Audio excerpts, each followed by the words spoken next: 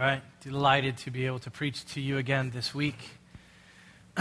This whole Proverbs series is going to be rough on you in the best kind of way.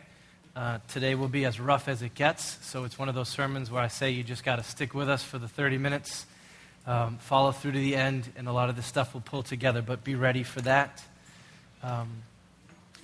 In preaching through the book of Proverbs, we got this court jester fool up on the screen. We're calling this series, Let's Get Wisdom in Fool Town. We came out of the gate last week saying a few important things. Let me just re-say those real fast to just settle us into what in the world we're doing together. So one, we said that when we come to this wisdom of God given to us in Proverbs, we are tapping into something ancient and deep and one of the perfections of God. This is heavy stuff. Just one proverb might just stop you in your tracks, so we're going to go slow because this stuff is really beautiful but deep. We also said that wisdom is not just theological knowledge about God or intellectual factoids about stuff, but it is this broad, practical instruction for how to live life in all facets of life the way that God intended really well.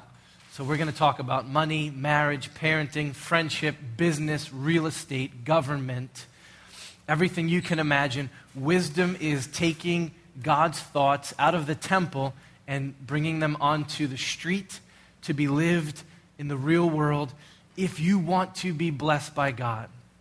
And we should ache for that blessing of God. Wisdom will light the way. All right, then we said, whoa, okay, if wisdom is so priceless, so valuable, last week's text said, better than gold, silver, and precious jewels, you figure it's going to be really, really, really impossible for an average person like us, an average community like us to ever get it. That you'll have to walk 1,000 miles or dig 1,000 feet deep, or if you are not a part of the urbane, intellectual, social elite crowd, you're not going to get wisdom. Gladly, Scripture says something different. It says wisdom is for anyone who wants it. Wisdom calls out on the street corner in the supermarket where we are and says, come and get me. And so that gave us great joy to say, whoa, God has made wisdom available to just an average person like me. And we said, what we want to then do is respond to that availability of wisdom and break a sweat to get it together. That's these 4 months in preaching through Proverbs. Now, we're trying to do that in a city that we have been calling Fool Town. Not because Boston's IQ isn't off the charts, but because Boston begins its search for wisdom ignoring God. And that always leads to folly. And we're trying to roll differently and say, what would it look like to begin with God and His Word in our pursuit of wisdom? And then we said, yes, we are setting our hearts to this task of getting wisdom and not just our heads. Because getting wisdom is less about your head than it is about your heart. If you are not coming to this venture with a humble, repentant, regenerated, teachable heart, you'll never get wisdom. Because the fear of the Lord is at the very beginning of getting wisdom. The posture necessary for you to get wisdom is reverence for the all-wise one.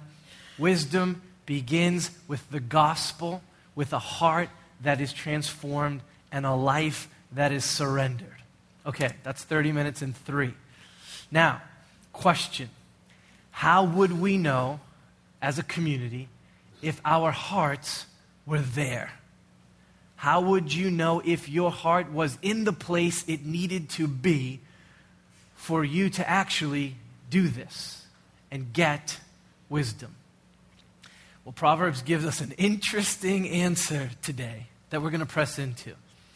And Proverbs says this: if you want to know if your heart is in the right place to begin the getting of wisdom, look at your heart and see how it responds to correction. See how it takes a rebuke. See if your heart loves discipline. If you want to know if your heart is right, see how it responds when its folly is brought out into the light of day. Okay, Justin read our text from Hebrews. Dan read our text from Proverbs. That's the key anchor for today. My son, do not despise the Lord's discipline. Do not be weary of his reproof. For the Lord reproves the one whom he loves, as a father the son in whom he delights. I'm just going to read one more proverb. Sometimes we'll do these one at a time. This is the first proverb of the 12th chapter. My favorite kind of proverb. There's no fooling around at all. Solomon is just talking completely straight right here, and this is what he says.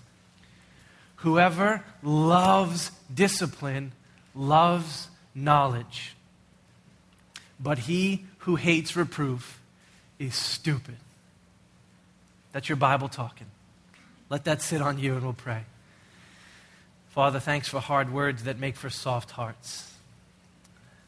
Would you convince us of your goodness? Because if we don't come to you by faith today, this is going to sound like folly to our Boston ears. Would you convince us of your goodness? Make yourself known to us by your Spirit. And do come and do the hard work that you need to today through your word. As we set ourselves to it, that's my prayer, that you would answer. Amen. Okay, so the name of this sermon is Fools Hate Discipline, on becoming a community that loves correction. But if I had to give it a 2-word name, it would be this: wisdom stings. And that's because the getting of wisdom is a corrective endeavor, because becoming wise includes some pain. If Get Wisdom was like the ad campaign for the book of Proverbs, there would be this asterisk after the M in wisdom. And down in this fine print at the bottom it would say, but don't forget, this is going to hurt. If wisdom was sold at store 24 on the shelf in the back with the eggs, there would be a big red warning label on the box of wisdom. And it would say, warning, using this product might sting. Wisdom stings. Okay, first let's talk about where we see that. Why would I say that is the case before we get into why? Let's talk about where we see that. So you will get this idea right off the bat, right at the start of this anthology of Proverbs. Solomon begins by running through his thesaurus and trotting out all the different words that he can think of for wisdom. And word number 2 is musar, which I like to say is Hebrew for, ouch, that hurt. It's actually Hebrew for the kind of instruction that comes through discipline or correction. Musar. The word implies the threat of punishment or the action of punishment if the person being taught refuses to come along with that wisdom. It has a sense of sternness to it. So you would not say, oh, our search for wisdom is musar. You would say, my search for wisdom is musar. You would not say, we can find this kind of instruction on the couch at Starbucks sipping a latte and flattering each other while we study a book from arm's distance.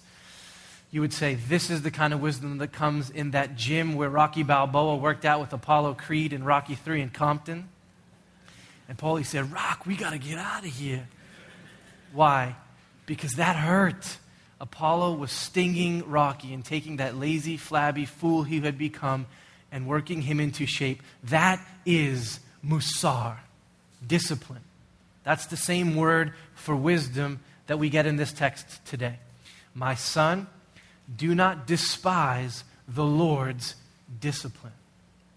In other words, don't hate it when your covenant God comes to correct you. He's going to correct you. And that correction is going to sting. And something in you is going to want to hate him for it and despise him for it and squint your eye at him. Don't despise the Lord's discipline. He follows up musar with another intense Hebrew word, tokachat, which we get translated as reproof or rebuke. My son, do not despise the Lord's discipline, nor be weary of his reproof. That word is less of a physical sting and more of a verbal reproof, but it's the same idea. Here we go. If you pursue wisdom, the Lord is going to have rebuke be a part of that pursuit. And not just once, but often and regularly and for the rest of your life. If you pursue wisdom, that rebuke is going to come, and that rebuke is going to sting, and something in you is going to get tired of that and grow weary of it and give up and just say, enough. I want to walk away from this whole getting of wisdom. And Solomon is saying, don't. So the message is sent in those two verses. We need to hear it. The pursuit of wisdom is not going to be an easy route. You're going to cut some sharp edges if you're going to do this together as a community. All right, let me go a little bit deeper and more intense. We see that not only in the words that Solomon uses to describe wisdom, but in the thing or the object that he most frequently associates with getting wisdom. All right, do a little exercise with me. Let's try this. What thing or what object do you most naturally associate with vacationing in the Bahamas? The sun. All right, good.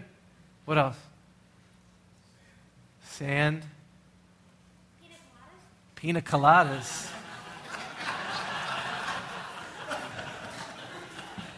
I'm down with that. I thought he was going to say Corona, but pina coladas. Okay.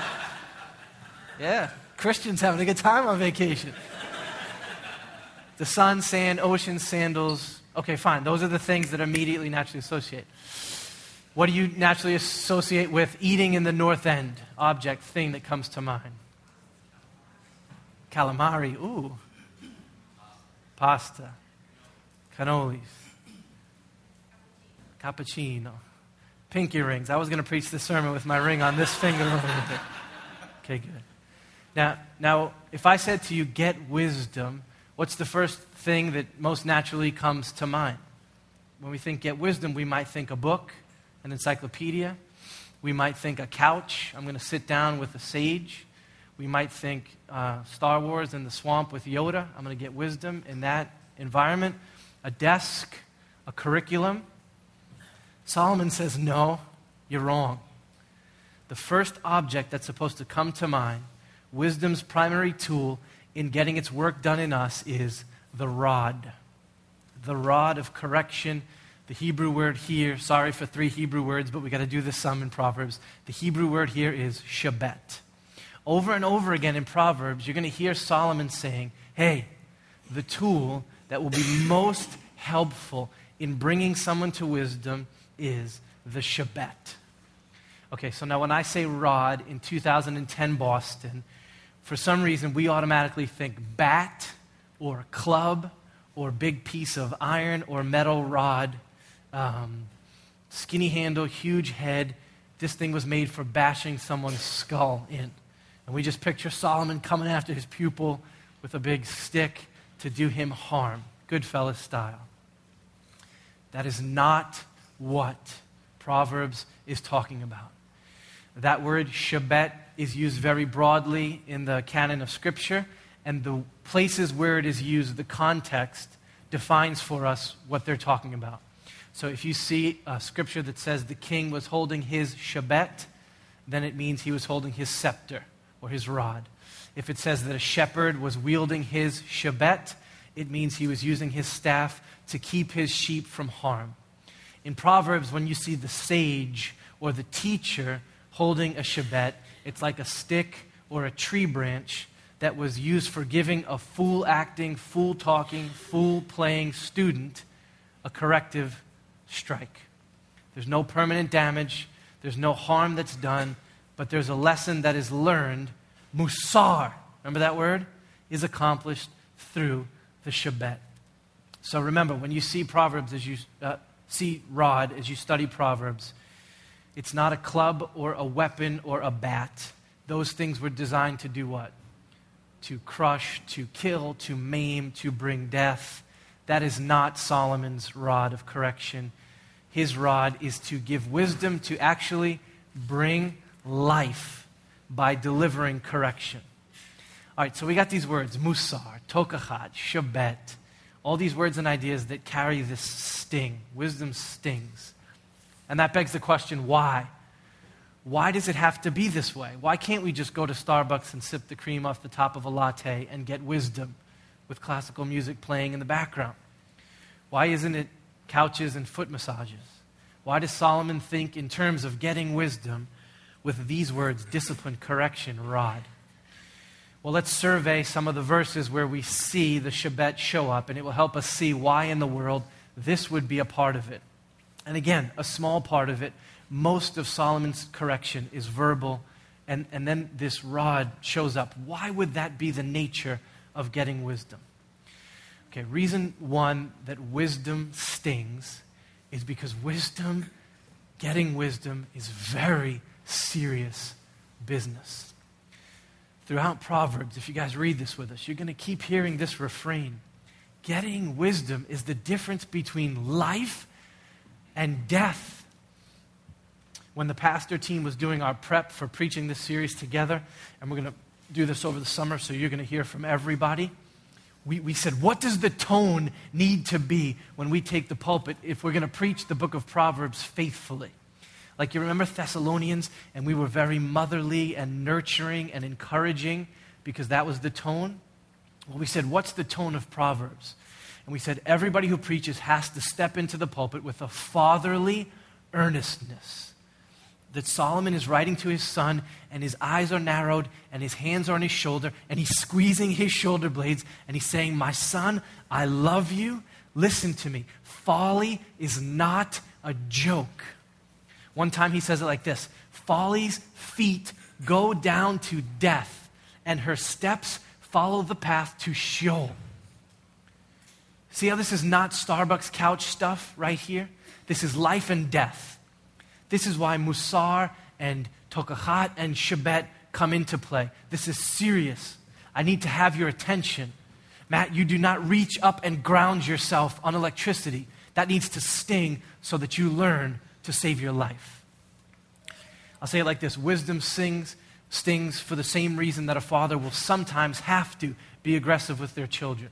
So we live on this hill, and then there's Lebanon Street, and there's no light over there, right? There should be. And then there's cemetery. So the Cruz kids spend all this time in the cemetery. It's going to sound weird. There's a pond in the cemetery. There's bike riding in the cemetery, jogging. One day we're coming back from the cemetery 4 or 5 years ago. Brandon's little, and he just strolls right out into that street like he owns it, okay?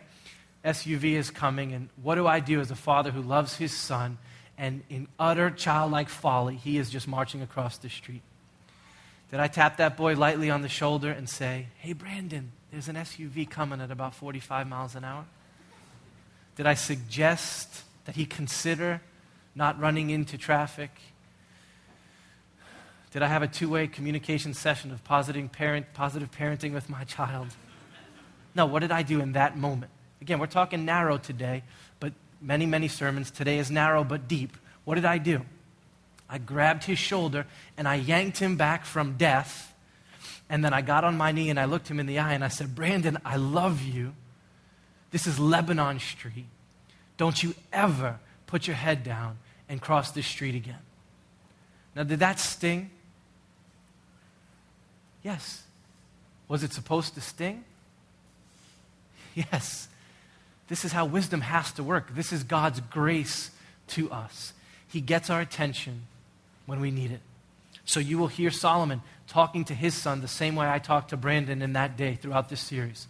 Son, that is an adulteress's house over there. She will lure you in and take your soul down to death. Do not put your head down and walk across that street.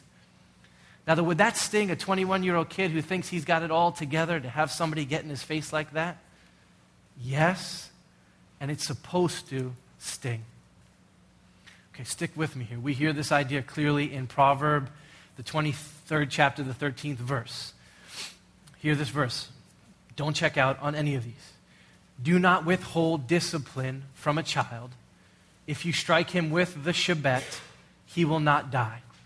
If you strike him with the shebet, you will save his soul from Sheol. Okay, let me say something pastoral for a second. Because of the sin of fathers in our culture, we recoil at first when we hear words like that read to us from Scripture, and rightfully so. I totally get why, when you hear those words, your first response might be a recoil. I get it, I do. Don't forget, we live in the very dark shadow that has been cast by a generation of men who did not love their children but abused their children. 7 Mile Road, I cannot even give words to express how deep of a sin that is, and the terrible cup of God's wrath that is waiting to be poured out on an unrepentant father who physically assaults their son or their daughter for selfish and petty and ridiculous reasons ever.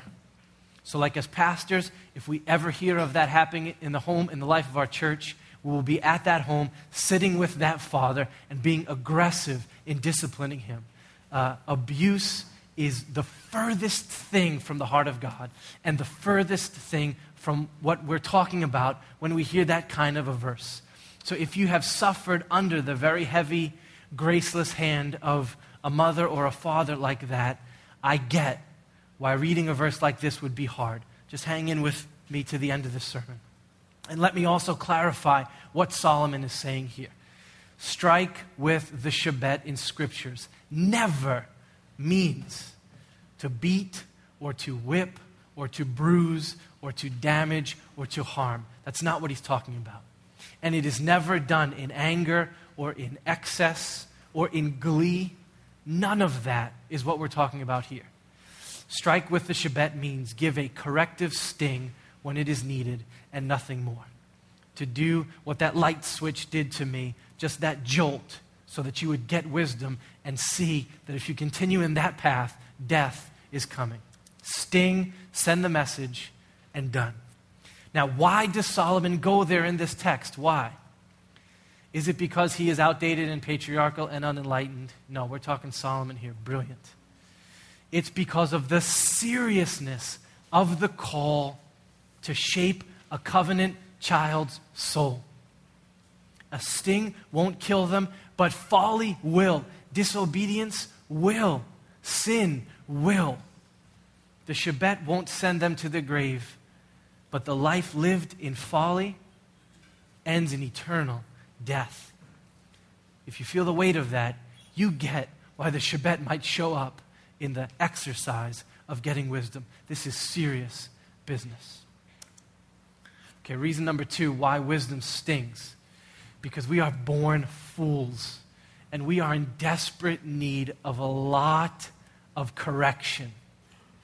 Okay, now I know that Boston disagrees with that, but here's the deal. We are all fools. We are sons of Adam, daughters of Eve. We are proud. We think we know what we are doing, especially when we're real young. We don't want to be told that there's anything wrong with us or our way. Our feet sprint to folly. Our hearts love it. And so if we are ever going to move from folly to wisdom, ever, it's going to take lots and lots and lots of correction. This is why shebet shows up in the book of Proverbs when Solomon is speaking to his son in telling him how to shape the souls of his grandsons and granddaughters. Young humans would never make it through kindergarten if it wasn't for the reality that getting wisdom stings. If it wasn't for their folly being met with a sting that reminded them not to go down that route again. The Proverb 22:15 says it like this: folly is bound up in the heart of a child, but the shebet of discipline drives it far from him. Okay, I swear to you that if you did an x-ray of my chest when I was like 9 or 10 years old, there wasn't a heart in there. You see that hat? That's what was inside of me right there. Open heart surgery, and there would have been like clown stuff and circus stuff and whatever fool stuff is intertwined right in with the valves of my heart. If left to myself, I would have eaten nothing but White Castles, French fries, Mountain Dew, Spree, and Fun Dip. Those are my 5 food groups right there. I would have read nothing but Calvin and Hobbes. That's it. I would have done nothing but play Asteroids on the Atari 2400. This little stick and this button. Ligament damage to your hand, you fool. I would have never brushed my teeth. Trust me on that one. Never memorized the scripture. Actually, as a 9-year-old boy, if it was up to me, I wouldn't have bathed at all. What in the world is the point of that? And if you would have asked me, I would have thought I was brilliant and wise and smart that Yoda had nothing on me. You know that I thought that clothes washed and folded themselves and jumped back in my drawer? And that the fridge just filled up with food every month? And that the garbage can walked its way down the steps to the stoop on Friday morning? I have thrown rocks at hornets' nests while standing right beneath them. I have stuck forks in electrical outlets, knives, spoons, other utensils. I've looked directly into a 20,000-watt flashlight with my eyes wide open. I've slid downstairs on cardboard boxes without putting pillows and blankets down at the bottom. I have stood up in a canoe. Do you want me to keep going? He's like, yeah, you're telling my story. Keep going. And that's just folly. That's not even to mention sin. So I talked back to my mom and treated her with utter disrespect as a little punk. I stole things that did not belong to me. I cheated on tests. I basically acted as if this entire world just revolved around 9 or 10-year-old me, and everybody else should understand that it's my preferences that should dictate the way that this whole world goes. How come no one else understands this? See, Solomon knows that that is how children are, and that is how they will remain if they are not corrected. Proverb 29:15, the Shebet and Tokahat give wisdom, but a child left to himself will bring shame to his mother. See, we're asking, why does Solomon insist on these things? Discipline, correction, the rod. It's because Solomon knows our human nature. He knows that folly is bound up in our hearts from birth, that if God in His grace is ever going to get us going in the right direction, it's going to take more than a gentle reminder and a suggestive push. He has to retrain our minds and our hearts and our souls. We love folly.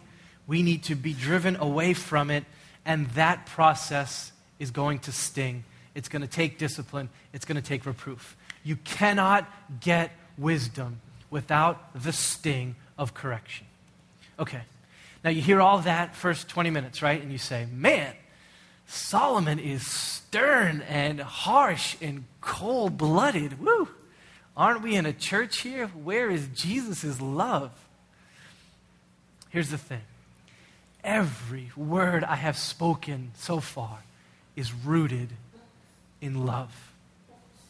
See, Boston culture, our fool town, panics at the word discipline, at the presence of discipline, thinking that it means that there is an absence of love.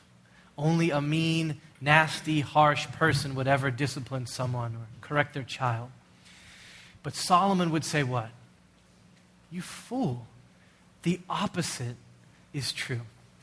The presence of discipline confirms, displays the reality of love.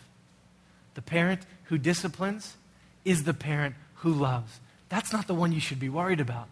It's the one who refuses to correct and musar and tokachat their child who is lacking love. That's the dangerous home. The place where the sting exists for the good of the child is the safest place for a child to be. Hear this loud and clear again in our text. My son, do not despise the Lord's discipline or be weary of His reproof. But then Dan kept reading. For the Lord reproves him whom He... What? Now, you're expecting it to say, in your bad experience with bad fathers, this sinful world, okay, the Lord disciplines, the Lord reproves. It must be the ones that He is frustrated with, or the ones that He likes to see cry, or those that He wants to hurt, or those who He wants to mess around with, or get a kick out of. Is that what this proverb says? No. The Lord reproves him whom He loves. As a father, the son in whom He delights. Whoa. So, first blush of reading that, you were not expecting those words to be brought together. We don't think of words like discipline and reproof being matched with love and delight, do we? But that is the beauty of wisdom's sting.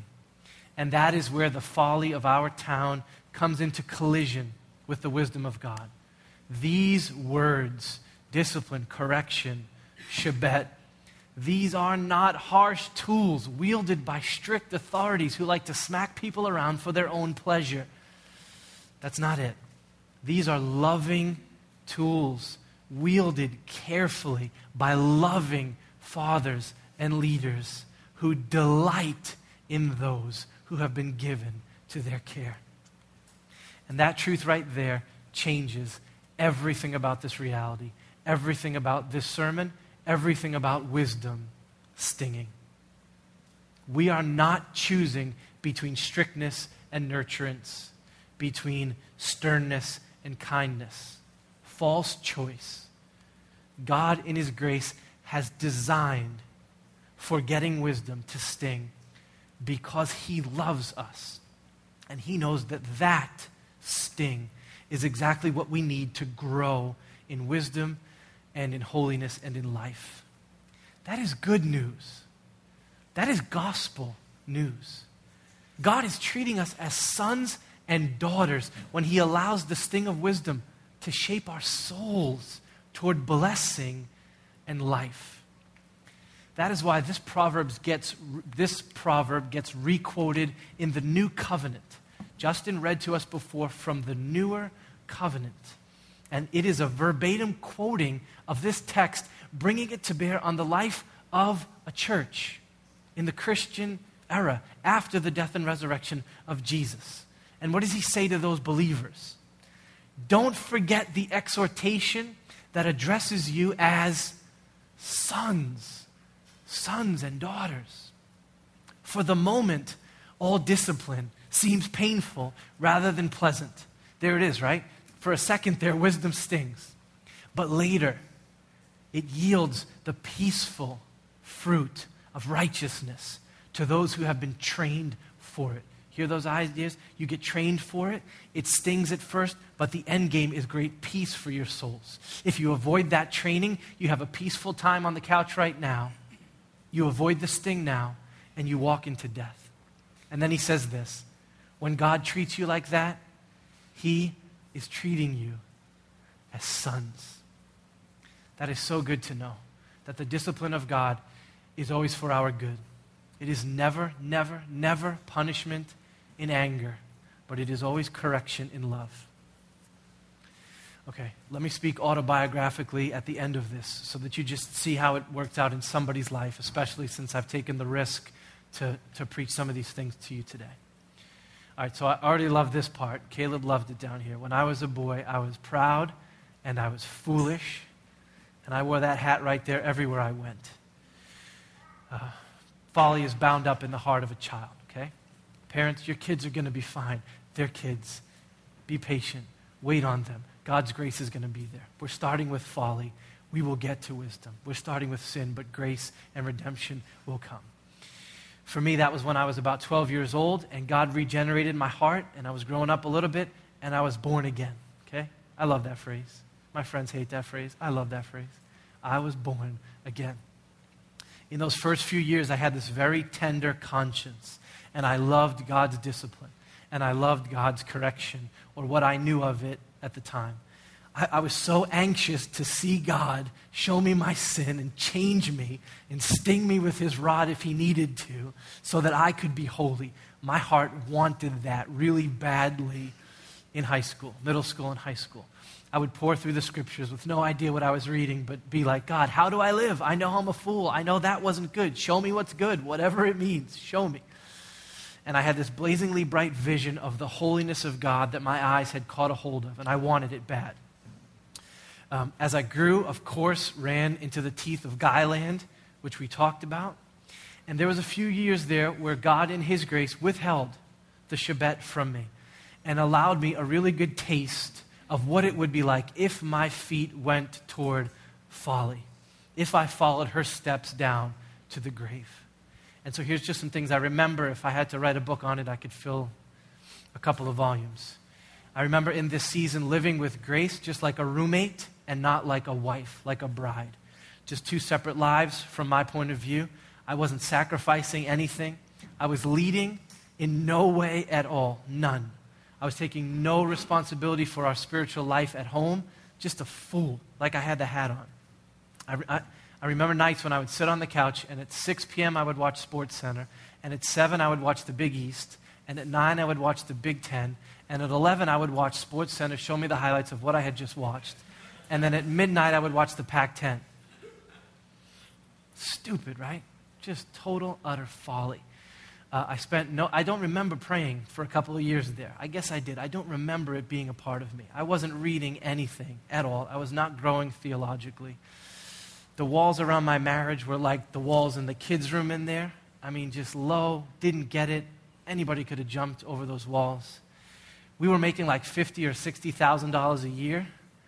The two of us working full time. That's how pathetic our salaries were. But still, do you know how we would give?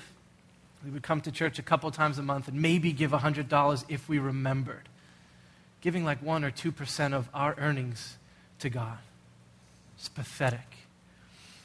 I could go on and on and on with bullet points. Those are the ones that just came to me quickly this week. It was utter folly. But then, my father, right? My Abba, my dad, in his love for me and in his grace to me, and in his delight in me. You know what he did? He got out the Shabbat. And he took me on his lap, and he went to work. And it was not two-way communication, and it was not positive parenting, and it was not nurturant style. It was swift discipline, and it stung. It stung. It was embarrassing in that season for God to begin to trot out before me my laziness, and my lust, and my ignorance, and my greed, and my love of this world. And every time he did that, it stung. But I'm really thankful that he did. It started slowly. It started like this through the preaching of his word. You wonder why Boston hates preaching, because we hate discipline. I would sit in this pew at Forestdale Church, and this little guy, but you couldn't even see his face behind the Bible, my older brother Paul over there, would preach the Bible to me, and God was pricking at my heart, and it would sting, and I would tense up and shrug my shoulders, and he was getting after me with his rod. And then it continued with the counsel of a few friends. I would have these conversations where I would be challenged by some holy guys, and I would be called out, and every time that happened, it stung. My first reaction every time somebody stepped into my life in that way, they would say, Matt, what are you doing? What are you thinking? Where are you right now, man? You know what my reaction was? Shut up. Who do you think you are? This is Matt Cruz you're talking to right here. Full scholarship, man. I'm no fool. But I was. I was like the stupid animal that got quoted at the beginning today. The one who loves discipline loves knowledge. The one who hates reproof is stupid. That's the word for an animal who just doesn't learn, hey, this is good for you. You need to be corrected. I did not want to hear it because it hurt. But in that season, something changed inside of my heart. I don't know, 99, 2000, 2001, somewhere in there. And God in his grace said, enough, okay. And he let me see again what I had seen very clearly at a previous time in my life. The holiness of God. Oh, the ancient perfections of God. The wisdom of God. And then I saw the folly of this world much more clearer in contrast. And I realized, oh shoot, that fool with the hat on, that is me. And I need to get some wisdom. And for the last 10 years, I have been setting my heart to love discipline. And you guys who know me know this is true. You can vouch. I know I need correction, and I will take it from anyone God wants to give it to me through, whatever avenue God might have, his loving correction for me. Something has changed in me, and I want it. Whether that's through his word, by his spirit, in community, through hardship, through suffering, any way that God wants to bring the rod on this foolish life. This is a serious endeavor, and I want his holiness. Discipline me. Teach me what it looks like to love correction. Now, that does not mean that it stings any less now. It just means I'm in the closet much more often getting grounded so that I can learn. Sitting in Panera Bread and having some brothers look me in the eye and say, it really sounds to us like your love for your wife is nothing more than duty. And like you want a standing ovation every time you love her. Something's not right in your heart. You can't really finish your bagel in that moment, right? And what's your first reaction? Defensive, angry. But what is God calling you to as his sons and daughters? Love those moments. Don't be weary of correction. It will save your soul. And that brings us full circle to our question for today. So I get to ask it at the beginning and the end. What is our reaction going to be to discipline? Wisdom stings. Thank God that it does. How will we respond? Will we despise the Lord's discipline? Will we get weary of it? Or will we embrace it? Will we love it? You know how you're going to want to respond, right? You know yourself, don't you? Please tell me that you know yourself. I know you. I know me. You're going to want to fight back. You're going to want to walk away from it, from community, from word, from spirit. You're going to want to defend yourself. I'm no fool. You're going to want to deny the doctrine of original sin or original folly, as we're calling it in the series. You're going to want to deny the doctrine of the fatherhood of God and say, no, no such thing. You're going to want to deny the goodness of discipline and correction. You're going to want to admit anything but, I'm a fool and I need correction. But I long for God to make us to become a community that is cool with correction. That when it's necessary and when it's needed, our hearts receive it even though it stings, and that life can flow from it. So hear the text again for me. Hear God, not me, not Solomon. My son, my daughter, don't despise the Lord's discipline. Don't be weary of the Lord's reproof. For the Lord reproves the one he loves, the one he is for. Just like a father disciplines the son in whom he delights. That is gospel news. Let's respond to it together. Father, what in the world would it look like if 7 Mile Road became a humble, teachable community that loved discipline, that never grew weary of being corrected, that had such a vision of your holiness and us becoming holy and wise and living a blessed life, that we would appreciate and embrace and receive your sting and your correction. I thank you that because of the cross of Christ, none of this is ever done punitively to harm us, to condemn us. Not once. That we stand forgiven of our sins and now becoming more and more like our Savior. And Father, hear me. If it's hardship, if it's suffering, if it's words from this pulpit, if it's work of your Spirit, if it's conversations in soul care, whatever it needs to be, would you bring discipline and correction and a sting upon this place that we might live, that we might live. Thanks that is not harsh news, but it's the greatest news we could think of.